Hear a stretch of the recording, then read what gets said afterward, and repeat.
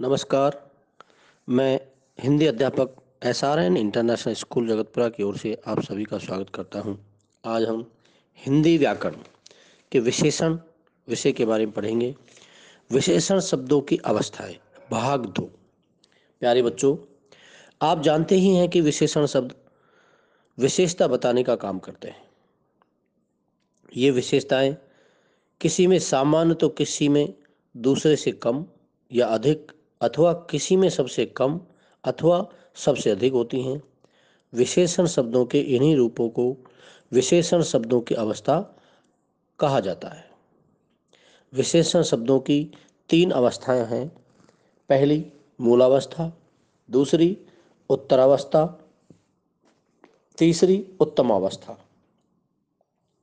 मूलावस्था जिन विशेषण शब्दों से किसी विशेष की सामान्य विशेषता प्रकट होती है उन्हें विशेषण शब्दों की मूल अवस्था कहा जाता है। जैसे वह आलसी है, तरुण परिश्रमी है, सियार बहुत चालाक होता है, गधा बहुत सीधा पशु है। तो यहाँ पर आलसी, परिश्रमी, चालाक और सीधा, ये मूल अवस्था है। इस अवस्था में संज्ञा या सर्वनाम की किसी से तुलना नहीं की जाती है।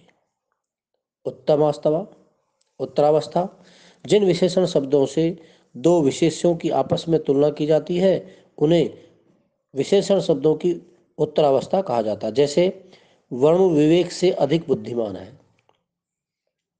स्थिति जटिल से जटिलतर होती जा रही है।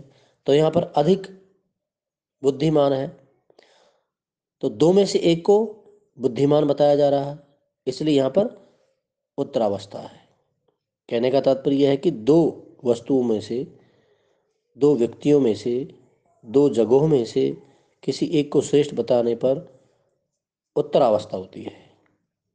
उत्तमावस्था जिन विशेषण शब्दों में से 2 या 2 से अधिक वस्तुओं की तुलना करके एक वस्तु को सबसे श्रेष्ठ बताया जाता है उसे विशेषण शब्दों की उत्तमावस्था कहते हैं। जैसे रामेश्वर को सर्वश्रेष्ठ छात्र का सम्मान मिला।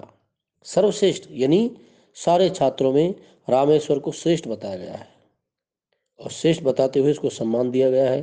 तो बहुतों में से एक को श्रेष्ठ बताने के लिए उत्तमावस्था का प्रयोग किया जाता है। इस वर्ष गर्मियों में दिल्ली का अधिकतम तापमान 46.8 डिग्री सेल्सियस रहा। दिल्ली का तापमान कितना रहा? 46.8 डिग्री सेल्सियस। तो अधिकतम, ज़्यादा से ज़्यादा, तापमान तो बहुत है लेकिन सबसे ज़्यादा, अधिक, तो इसलिए यहाँ पर उत्तम अवस्था का प्रयोग किया गया। मूलावस्था में तर एवं तम जोड़ने से कुछ आपको यहाँ पर उत्तरावस्था, उत्तमावस्था और मूलावस्था से शब्द बताएंगे। आइए, लघु मूलावस्था है, इसका उत्तरावस्था बनेगी लघुत्तर, उत्तमा बनेगी लघुत्तम। कठिन मूल शब्द है, कठिनतर उत्तरावस्था और कठिनतम उत्तमावस्था। महान महांतर महानतम। श्रेष्ठ मूल अवस्था, श्रेष्ठतर उत्तरावस्था और श्रेष्ठतम उत्तमावस्था। सुंदर मूलावस्था है, सुंदरतर उत्तरावस्था है और सुंदरतम उत्तमावस्था है। प्यारे बच्चों, इसे ध्यान से सुनें, याद करें। धन्यवाद।